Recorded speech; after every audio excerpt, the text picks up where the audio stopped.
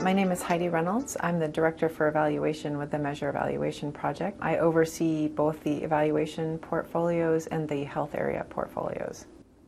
Well, health information really helps understand what some of the problems are that need to be addressed and how successful the strategies are to address them. So health information is really critical to understanding whether we're helping reduce malaria, helping to end HIV, whether we're helping to prevent unintended pregnancies, and that it helps us really understand how well we're doing and also where we need to go and how to get there.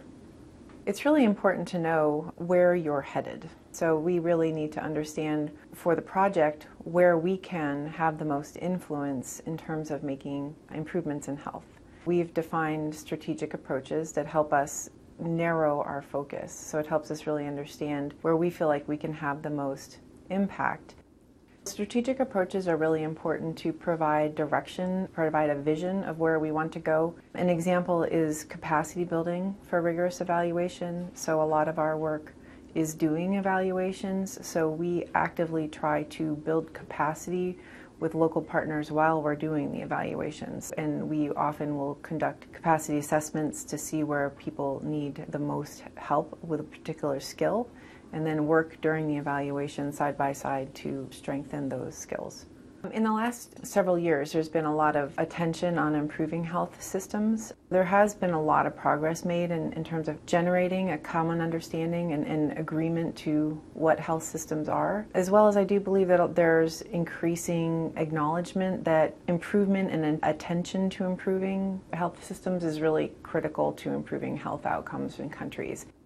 And I think you see that at the country level with the increasing demand and ownership by countries and their government institutions. You hear a lot more about countries wanting to manage their own budgets, wanting donors to go through them. And in response, I think donors are also working with governments side by side to develop country strategies where they can come to the table and understand what countries want to do and then figure out where they're best placed to contribute to it. So there is more centralization at the national level in terms of countries having control over how they want to go about their own improvement.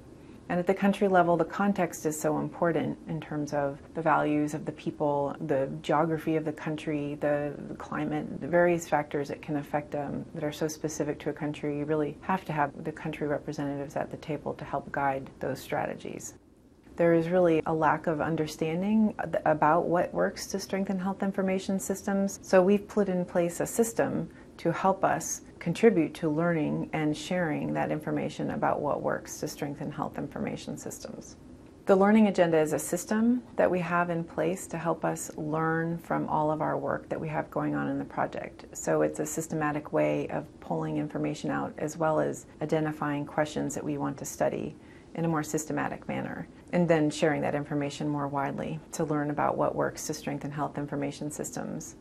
Mobile phones, tablets, computers, these things, while they will create many efficiencies in our work, have a lot of other factors around them that must be improved in order for them to work in the context that they are. And what we've learned is that the most important factor are the people. The people have to be there. They have to have the skills. They have to understand why these technologies are important, and they have to want to use them. We've established a resource center on the web where people can go to find out information about health information systems, particularly health information systems for specific countries. So if you're interested in knowing the status of the health information system in Ghana, for example, you can go there and get that information. Another thing that we've been working on through the Learning Agenda is advocating for and building up resources for monitoring and evaluation of health systems. So this means really working to provide information and guidance about how one understands if the health information system is performing like it should. One example of research that we're doing is a study in Ghana. It's a study of the effectiveness of the drop-in centers. The drop-in center is this concept where you create a space where people may feel safe to come and get tested for HIV. It's often a strategy that's used with people who are most at risk for HIV and are often populations that might otherwise be stigmatized if they showed up at a regular health facility. So it's supposed to be a safe space where people can go to get HIV tested. And we're trying to look and understand whether that actually does increase their likelihood of getting tested and then linked into care and treatment for HIV.